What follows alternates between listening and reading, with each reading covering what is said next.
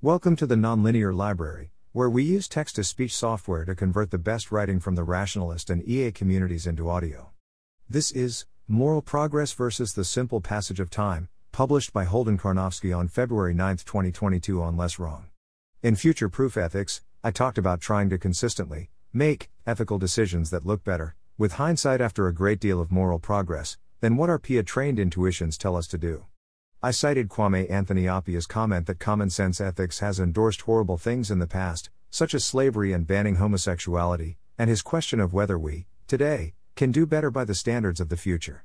A common objection to this piece was along the lines of, "Who cares how future generations look back on me? They'll have lots of views that are different from mine, just as I have lots of views that are different from what was common in the past. They'll judge me harshly, just as I judge people in the past harshly. But none of this is about moral progress, it's just about random changes. Sure, today we're glad that homosexuality is more accepted, and we think of that as progress. But that's just circular, it's judging the past by the standards of today, and concluding that today is better." Interestingly, I think there were two versions of this objection, what I'd call the moral realist version and the moral super-anti-realist version. The moral realist thinks that there are objective moral truths.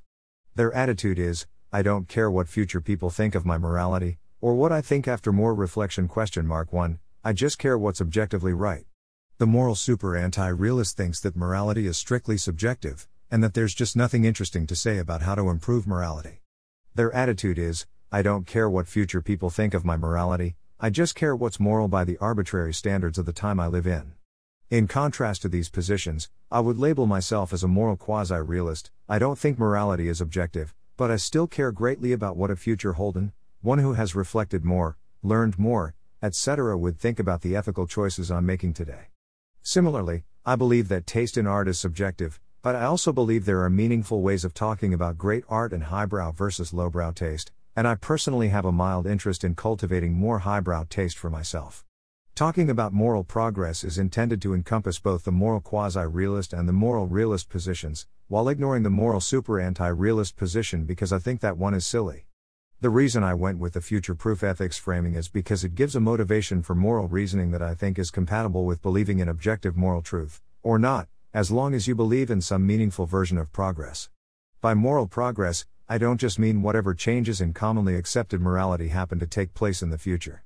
I mean specifically to point to the changes that you, whoever is reading this, consider to be progress, whether because they are honing in on objective truth or resulting from better knowledge and reasoning or for any other good reason. Future-proof ethics is about making ethical choices that will still look good after your end or society's ethics have improved, not just changed. I expect most readers, whether they believe in objective moral truth or not, to accept that there are some moral changes that count as progress. I think the ones I excerpted from Appiah's piece are good examples that I expect most readers to accept and resonate with.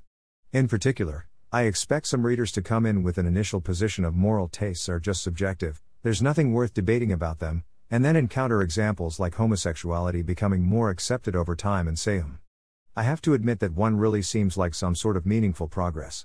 Perhaps there will also be further progress in the future that I care about. And perhaps I can get ahead of that progress via the sorts of ideas discussed in future-proof ethics. Gosh, what an interesting blog. However, if people encounter those examples and say shrug, I think things like increasing acceptance of homosexuality are just random changes, and I'm not motivated to future-proof my ethics against future changes of similar general character, then I think we just have a deep disagreement, and I don't expect my future-proof ethics series to be relevant for such readers. To them I say, sorry, I'll get back to other topics reasonably soon. Notes. I suspect the moral realists making this objection just missed the part of my piece stating, moral progress here refers to both societal progress and personal progress. I expect some readers will be very motivated by something like making ethical decisions that I will later approve of, after I've done more thinking and learning, while others will be more motivated by something like making ethical decisions that future generations won't find abhorrent. But maybe they saw it, and just don't think personal progress matters either, only objective moral truth, leftwards arrow with hook. For email filter, Florchmop. Thanks for listening. To help us out with the Nonlinear Library or to learn more, please visit nonlinear.org.